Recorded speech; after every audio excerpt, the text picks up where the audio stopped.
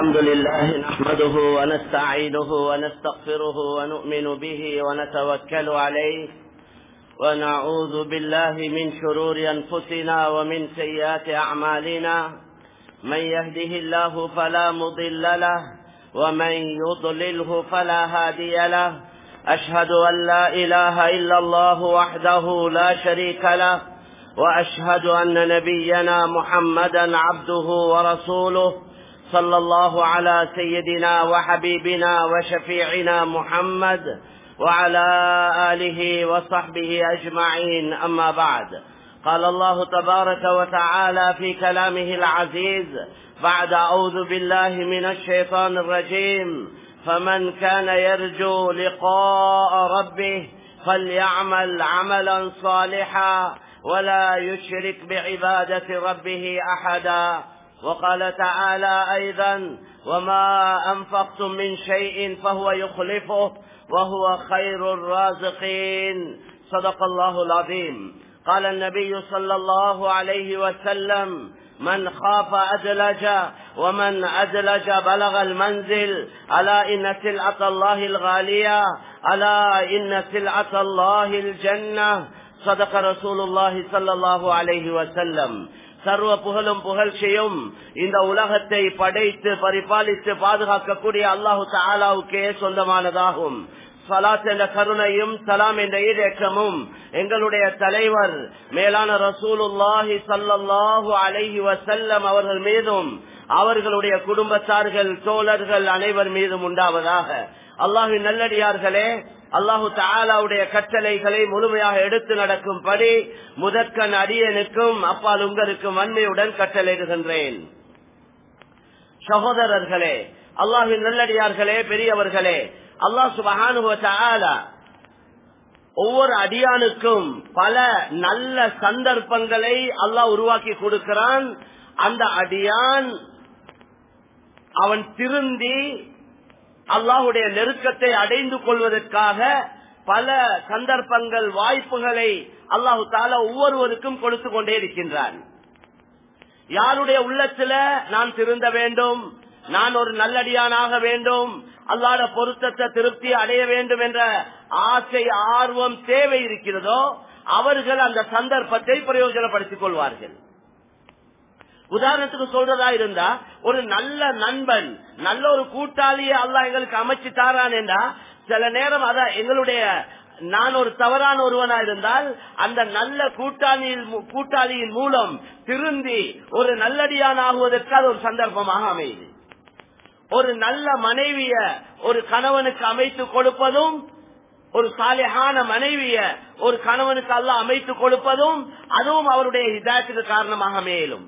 அதே போல மாற்றமாக வாழக்கூடிய ஒரு பெண், அவளுக்கு ஒரு நல்ல கணவனை அல்லாஹு தஆலா அமைத்து கொடுப்பதும் அவளுடைய ஹிதாயத்துக்கு நேர்வழிக்கு அது காரணமாக அமையும்.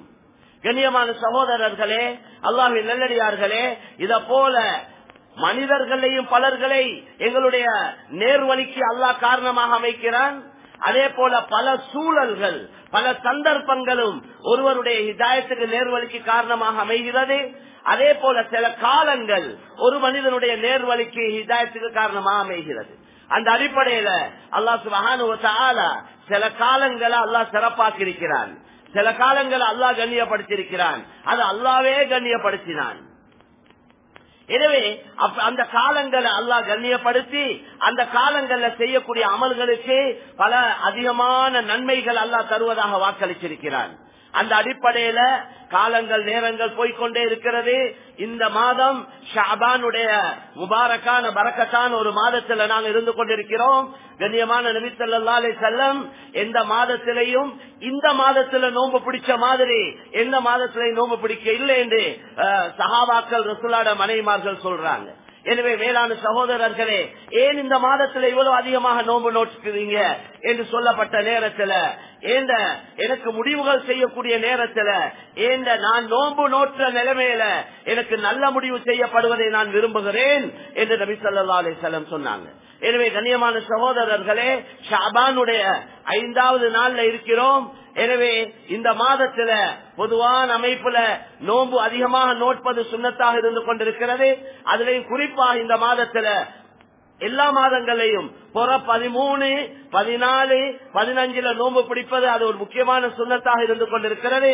அந்த அடிப்படையில அந்த பிறை 15 நோன்பு பிடிக்க வேண்டிய நாள் அந்த தொடர்ல 13, 14, 15 3 நாளும் பிடிப்பது சிறப்பாக இருக்கும். அப்படி யாருக்காவது சிரமங்கள் கஷ்டங்கள் இருந்தா இந்த நாட்கள்ல குறிப்பிட்ட நாட்களை பரவாயில்ல அதுக்காக வேண்டிய இல்லாம, அதாவது இந்த ஐயாமுல் பீலுடைய நோன்பை நோக்கிறேன் என்ற நீயத்தோடு அந்த நோன்புகளை நோற்று அந்த ஷாபானுடைய 15ஆம் இரவை ஹயாத்தாக்குவதற்கு ஹதீஸ்கள் நிறைய வந்திருக்கு.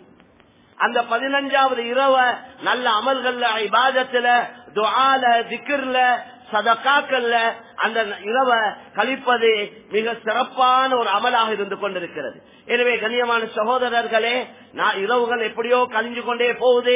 இப்படியா கொண்ட நல்ல இரவுகள் நல்ல சந்தர்ப்பங்கள் அல்லாஹ் தந்தும் கூட அந்த இரவுகளை அந்த காலங்கள்ல நல்ல அமல்களை செஞ்சு அல்லாஹ்ட நெருக்கத்தை அல்லாஹ்ட பொருத்தத்தை அடைகிறதுக்கு நாங்க ஒவ்வொருவரும் முயற்சி செய்வோம். அதை தொடர்ந்து அடுத்த மாதம் ரமதானுடைய மாதம் நெருங்கி கொண்டிருக்கிறது. கண்ணியமான சகோதரர்களே, முபாரக்கான மாதம், பரக்கத் செய்யப்பட்ட மாதம், எல்லா அதிகமான சிறப்புக்குள் உள்ள மாதம். அதுக்கு நாங்க ரெடியாக வேண்டியிருக்கிறோம். அதுல குறிப்பாக ஒரு விஷயத்துல நாங்க கவனம் செலுத்தணும். பொதுவான அமைப்புல மனிதன் என்ற அடிப்படையில மனஸ்தாபங்கள் ஏற்படையிலும்.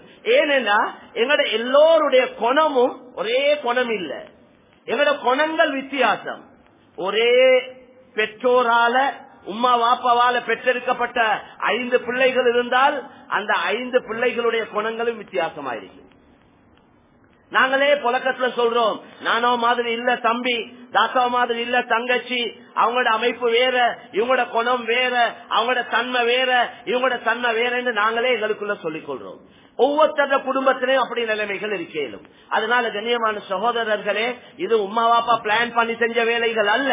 கட்டையா இருக்கிறதோ, நெட்டையா இருக்கிறதோ, கொளுத்திருக்கிறதோ, மெலிஞ்சிருக்கிறதோ, ஒரு புள்ள நல்ல திறமசாலியா இருக்கிறதோ, ஒரு புள்ள ரொம்ப பலகீனமான பிள்ளையா இருப்பதோ, ஒரு புள்ள அழகா இருப்பதோ, அழகு இல்லாமல் இருப்பதோ, நிறமாக இருப்பதோ, நிறம் குறைவாக இருப்பதோ, இப்படி இந்த ஏற்றத்தாழ்வுகள், இந்த வித்தியாசங்கள் இது உம்மா வாப்பட திட்டத்தில பிளான்ல உள்ளது அல்ல.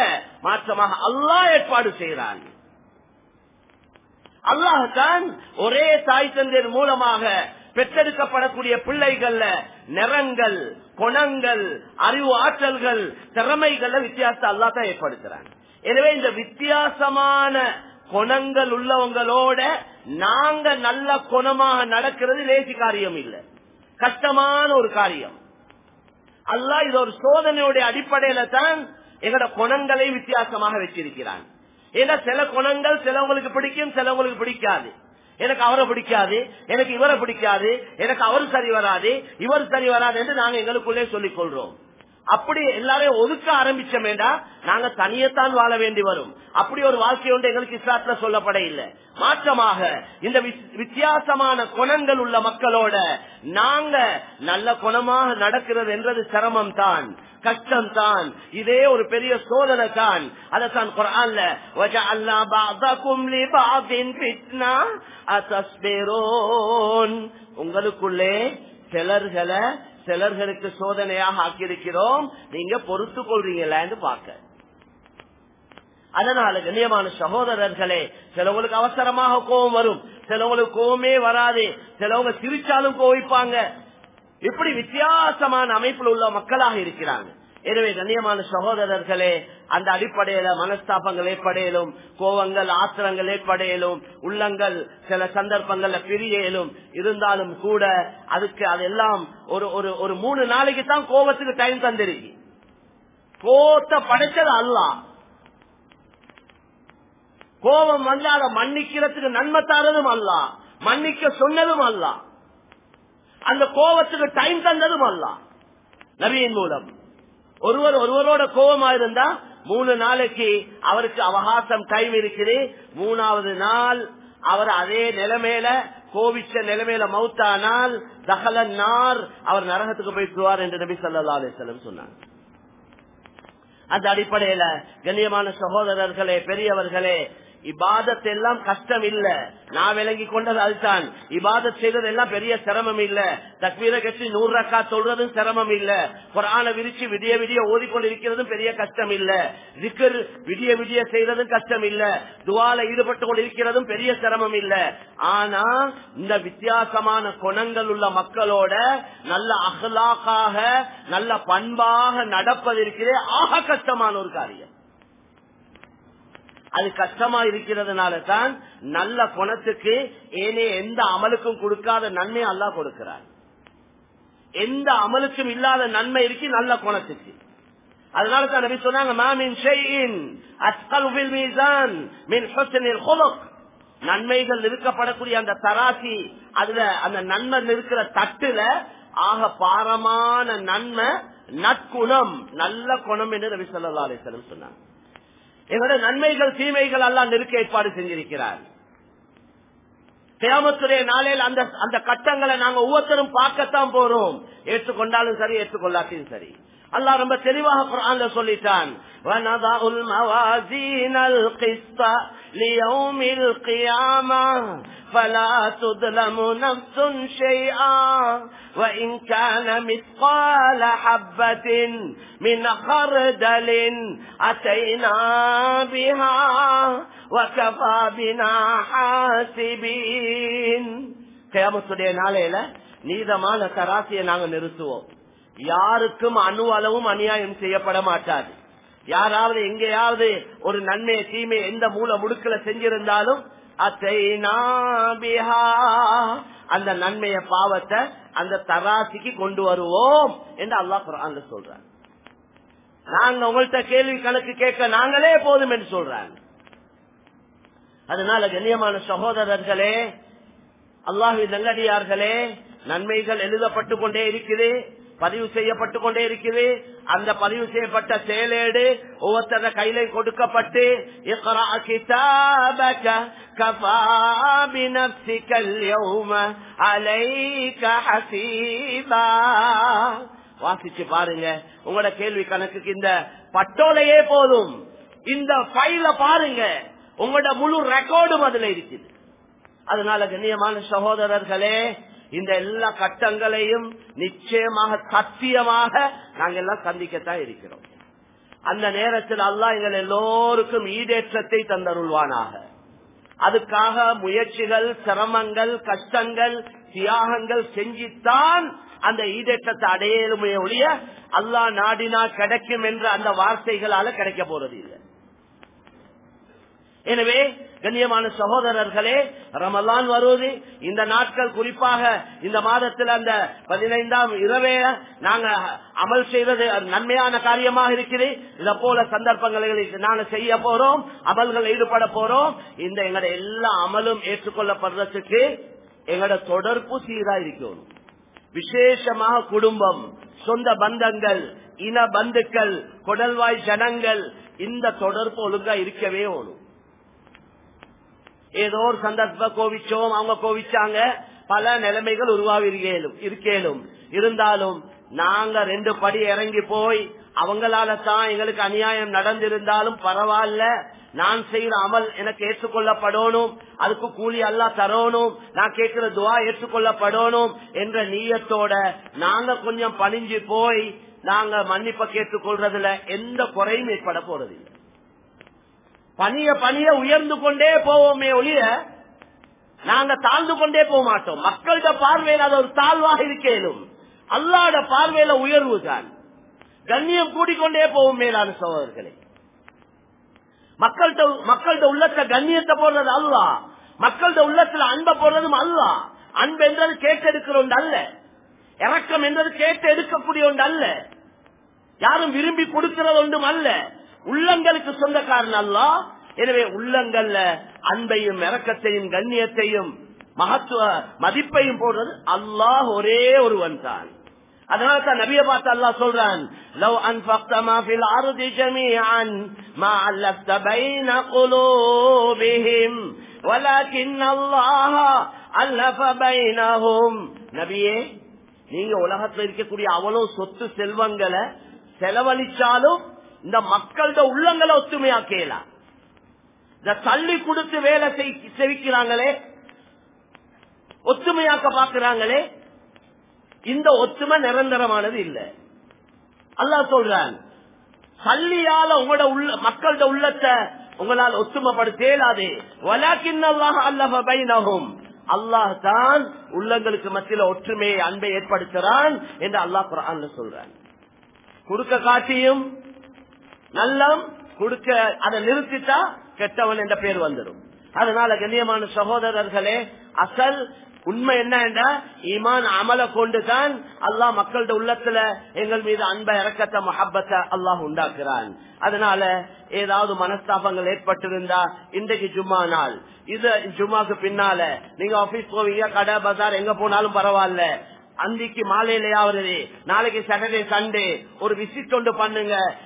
யாரோட கோபமா இருக்கிறீங்களோ ஏழுமா இருந்தா அவங்களோட வீடுகளுக்கே போங்க, ஏதாவது ஒரு ஹதியாவோட எடுத்துக்கொண்டு போங்க. ஹதியா கொடுத்தா மஹப்பத் உண்டாகும் என்று சொன்னாங்க நபி ஸல்லல்லாஹு அலைஹி வஸல்லம். ஏதாவது ஒரு கிஃப்ட் எடுத்துக்கொண்டு போங்க, அந்த நியத்தோட போங்க, நான் அல்லாஹ்வுக்காக போறேன். அவங்க ஏசினாலும் பேசினாலும் என்ன செஞ்சாலும் விரட்டினாலும் பிரச்சனை இல்லை. இது அல்லாஹ் மிக சந்தோஷப்படக்கூடிய ஒரு காட்சி தான் அது. அதனால மேலான சோர்லே உள்ளங்கள்ல ஜோட உண்டாக்கி கொண்ட வேண்டாம், நாங்க எங்களோட உள்ளத்துல இருக்கிற வெறுப்பை இல்லாமக்கி கொண்ட வேண்டாம். நாங்க சேர்ந்து பாக்குறோம், அவங்க வெறுத்து கொண்டே இருக்கிறாங்கன்னா அது எங்களுக்கு பிரச்சனை இல்லை, அது எங்களுக்கு எங்களோட சம்பந்தப்பட்ட விஷயம் இல்லை. சஹாபி ஒருவர் வந்து கேட்டார், நான் இவங்களோட சேர்ந்து பாக்குறேன், அவங்க தான் பிரிஞ்சு கொண்டே இருக்கிறாங்க. நபி சொன்னாங்க, நீங்க எது வரைக்கும் அவங்களோட சேர்ந்து போவீங்களோ அது வரைக்கும் ஒரு மலக்க கொண்டு அல்லாஹ் உங்களுக்கு ஒரு விஷயம் கொண்டிருப்பார். அவங்க சேர்ந்து கொள்ள இல்லைன்னா அவங்க சுடு சாம்பல வாயில போட்டுக் கொள்றாங்க. அதனால கண்ணியமான சகோதரர்களே, விட்டு கொடுப்போம், மன்னிப்போம், பணிஞ்சு போவோம். இதை கொண்டு எங்க அந்தஸ்துகள் உயர்ந்து கொண்டிருக்கும், அல்லாஹ்வுடைய நெருக்கம் பொருத்தம் கிடைக்கும். எனவே இந்த அடிப்படையில முபாரக்கான மாதத்தில் இருக்கிறோம். அடுத்த மாதம் இதை விட சிறப்பான ஒரு மாதமாக இருக்குது. இதுல அமல் இபாதத்தில் ஈடுபடுவோம். சண்டை சச்சரவு கருத்து வேறுபாடு இந்த பலாய் முசீபத்துகளை முடிச்சு கொள்வோம். உள்ளங்கள் பிரிஞ்சா உதவி வரவே மாட்டாது. ஷைத்தாண்ட முழு முயற்சியும் அதுல தான் இருக்கு. அது இதுக்குத்தான் அதுக்குத்தான் என்று நான் சொல்ல வரையில எல்லா விஷயத்திலையும். ரமலான் மாதம் கண்டுபிடிக்கிற மாதம் இல்ல. 8 ரக்காத் தொழுறதா 20 தொழுறதா உங்களோட விருப்பம். நீங்க 8 தொலை விரும்பினா 8 தொழுங்க, 10 தொலை விரும்பினா 10 தொழுங்க, விடிய தொலை விரும்பினா விடிய தொழுங்க. தொழாம தூங்க போறீங்களா தூங்குங்க, பிரச்சனை இல்ல. பிரச்சனைகளை உண்டாக்காதீங்க, ஊரை குழப்பாதீங்க, சமுதாயத்துக்கு மத்தியில பிளவுகளை உண்டாக்காதீங்க. அமல் இபாதத்துல நீங்க தேடி படிச்சு நல்ல விளங்கி தகுதியான உலமாக்கள்கிட்ட கேட்டு விளங்கி நீங்க உங்களுக்கு சொந்தமா அமல் தாராளமா செய்ய. நான் படிச்சது தான் சரி, நான் விளங்கினது தான் சரி, இந்த கருத்துக்கு எல்லாரும் வாங்கன்னா அங்க பிரச்சனை தான் உண்டாகும். அடி புடி வெட்டு கொத்து போலீஸ் கோர்ட் வழக்கு இதுல தான் பேச நிற்கும். அல்லாஹ் எனக்கு உங்களுக்கு தந்திக்கிற காலமே சுருக்கமான ஒரு காலம். ஒரு 50, 60, 80 வருஷம் வாழ்க்கை என்றதே அதுவும் சந்தேகமா தான் இருக்குது. இந்த கொஞ்ச நாளைக்குள்ள சண்டைக்கே பெரிய ஒரு டைம் போகுது. புத்தி விளப்பம் வரக்கோலே அதுக்கு ஒரு காலம் போயிருது. சொந்த வேலை வெட்டிக்கு தொழில் வியாபாரத்துக்கு ஒரு டைம், குடும்பத்துக்கு ஒரு டைம். மக்கிய நேரத்தை எதுக்கு பாவிக்கணும்? 8 மணி நேரம் தொழில் வியாபாரத்துக்கு கொடுத்தா, 8 மணி நேரம் மனைவி மக்கள் குடும்பங்களுக்கு கொடுத்தா, மக்க 8 மணி நேரத்தை அமல் இபாதத்துல தான் ஈடுபடணும். அதுல அதிகமான நேரம் சண்டையிலையும் அவங்களுடைய ஊர்வலாய் கலூரத்திலையும் இதுலயே அல்லாஹ் பாதுகாக்கணும் காலங்கள் கழியுது. போதும் சண்டை பிடிச்சது. இப்ப நாங்க யோசிக்க வேண்டியது என்னன்னா, நாங்க எல்லாம் ஒற்றுமையா இருந்து கொண்டு இந்த நாட்டுல 2 கோடி மக்கள் பாவம் களிமா இல்லாம இருக்கிறாங்க, நிம்மதியை தேடி அலைஞ்சு கொண்டிருக்கிறாங்க, நன்மையை நாடி ஏதோ செஞ்சு கொண்டிருக்கிறாங்க, நன்மையை எதிர்பார்த்து கொண்டுதான் செய்யறாங்க. பாவம் மேலான சகோதரர்களே, இந்த மக்களுடைய விஷயத்துல நாங்க பரிதாப படையில்லைண்டா அல்லாஹ் எங்களைய சோதிப்பான். அப்படி நடக்கவே கூடாது, அப்படி நடக்கவே கூடாது. இந்த 90% மக்களை வச்சு நல்லா சம்பாதிச்சு சாப்பிட்டு திண்டு குடிச்சு அனுபவிச்சு கொண்டிருக்கிறோம். அல்லாஹ் கேட்பான், அவர்களும் என்னுடைய அடியார்கள், நீங்களும் என்னுடைய அடியார்கள். நீங்க என்னைய விளங்கி இருந்தீங்க, அவங்க என்னைய விளங்க இல்ல. நீங்க என்னைய வணங்கினீங்க, அவங்க வேறொண்ட வணங்கினாங்க. விளங்கின நீங்க அவங்களுக்கு ஏன் சொல்ல இல்லைன்னு கேட்க போறாங்க. அதுக்கு நாங்க எல்லாம் ஏதோ ஒரு பதில் சொல்லிதான் ஆகணும். அதனால எங்களோட முழு கவனமும் இருக்கணும். இந்த ரமலானுடைய மாதம் வருவது இது மற்ற மக்களுக்கு, முஸ்லிம் அல்லாத சகோதரர்களுக்கு ஒரு கஷ்டமான ஒரு மாசமா அமைஞ்சிடக்கூடாது. நாங்க இரவெல்லாம் முழிச்சு கொண்டு, நாங்க இரவெல்லாம் வாகனங்களை சத்தமா ஓட்டிக்கொண்டு, இந்த வாலிபர்கள் நிறைய நாங்க பாக்குறோம். ரமலானுடைய இரவு நேரங்கள்ல பைக் அதாவது மொட்டை பைக்ல சத்தமாக ரேஸ் போறாங்க. தூங்குற ஏனைய மக்களுக்கு ரொம்ப கஷ்டமா இருக்குது. இரவெல்லாம் சத்தம் போடுறாங்க. இரவெல்லாம் வணங்குறதுக்கு பதிலா புட்பாலும் வேற வேற விளையாட்டுல இரவ ஹயாத்தாக்குறாங்க. மாற்றமான வேலைகள்ல மக்களுக்கு கஷ்டம் கொடுக்கிறது ஆகப்பெரிய பாவம். அது ஒரு பெண்மணி இருந்தா இரவெல்லாம் நின்று வணங்குறவ, பகலெல்லாம் நோன்பு பிடிக்கிற பொம்புல. இந்த பெண்ணை பத்தி ஆனா இவால நடக்கிற தவறு என்னடா, அடுத்த வீட்டை நோவிக்கிற பெண்மணி, பக்கத்து வீட்டார் நேபர்ஸ் அவங்கள நோவிக்கிறா இந்த பெண். அவளெல்லாம் நோம்பு பிடிப்பா, இரவெல்லாம் நின்று வணங்குவா, அடுத்த விட்ட நோவிப்பா. இவட நிலைமை என்ன என்று கேட்டதுக்கு நபி சொன்னாங்க, இந்த பெண் நரகவாதி என்றாங்க. அவள் நரகவாதி என்று சொன்னாங்க.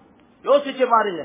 இபாதத்தையும் அதே போல முஆஷராத் மக்களோட நடந்து கொள்ற முறை, இது ரெண்டையும் தராசில போட்டா பாரமானது.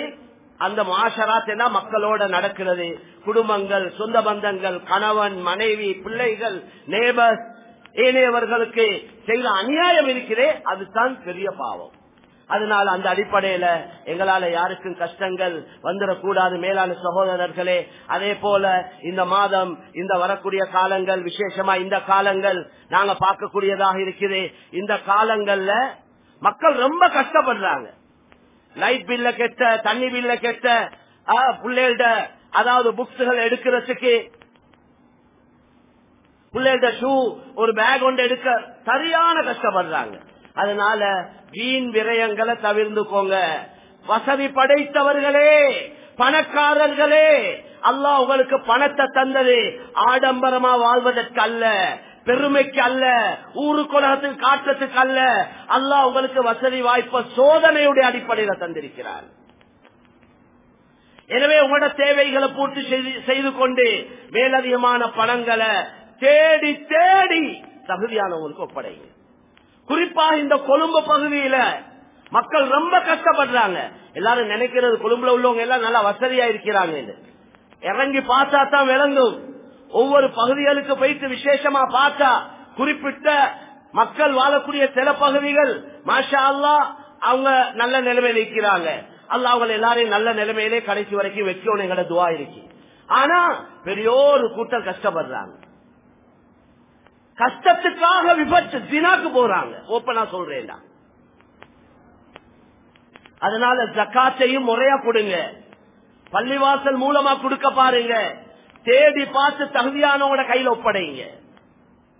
சுமார் 2000, 5000, 10,000 கொடுத்து மிஸ்கீன்கள் கூட போறாங்களே ஒழிய ஜக்காத்துடைய கடமை நிறைவேறாது. தொழில் வாய்ப்புக்கு வழிய காட்டுங்க. சம்பாதிச்சு சாப்பிடறதுக்கு வழிய காட்டுங்க. உண்மையிலே ஒவ்வொருத்தருக்கும் ஒவ்வொரு பள்ளிவாசலால யோசிச்சா நிறைய வேலை செய்யணும். வெறும் பில்டிங்க கட்டி போட்டு வேலை இல்ல. கட்டடங்களை 3 தட்டு 5 தட்டு 10 தட்டு கட்டி வேலை இல்ல. இதால ஊரு மக்களுக்கு அங்க பெருசா ஒன்று நடக்க போறது இல்ல. வேலைய பாருங்க. ஊர்ல என்ன வேலை செய்ய இருக்கு, மக்களுக்கு மத்தியில் எவ்வளவு வேலை செய்ய வேண்டியிருக்கு. வாலிபர்கள், பெண்கள், படித்தவர்கள், பாமர மக்கள், நல்ல திறமையான சமுதாயத்தில் இருக்கிறாங்க. ஆனா அவங்கள்ட்ட வசதி வாய்ப்பு இல்லாததுனால கஷ்டப்படுறாங்க. அதனால கண்ணியமான சகோதரர்களே, அல்லாஹ்வின் நல்லடியார்களே, பெரியவர்களே, அந்த அடிப்படையில ட்ரஸ்டி போர்டுடைய நிறைய பொறுப்புகள் இருக்கு. சண்டை பிடிக்கிறதுக்கு இடம் இல்ல. மஸ்ஜித் மஸ்ஜித் என்றது உள்ளங்களை ஒன்று சேர்க்கிற இடம். மஸ்ஜித் என்றது உள்ளத்தை ஒன்று சேர்க்கிற இடம் தான் மஸ்ஜித். அதனால தான் இஸ்லாம் இமாம் ஜமாத்தோட தொழுறத்தை வாஜிபாக்கி ஆண்களுக்கு. வாங்க சொல்லப்பட்ட எல்லா ஆண்களும் வாங்க பள்ளிவாசலுக்கு. பெண்கள் வீட்டுல தொழுங்க. வந்து தொழக்கூடிய நேரத்தில் தோளோட தோளை சேர்த்து காலோட கால சேர்த்து இடவழி இல்லாம ஷைத்தானுக்கு இடம் கொடுக்காம நீங்க நெருங்கி இருந்து ஒட்டி இருந்து தொழுகை நிறைவேற்று. ரசூலா சொன்னாங்க, தப்புகள்ல கோணல் ஏற்பட்டால் உங்களோட உள்ளங்கள்ல கோணல் உண்டாகும்.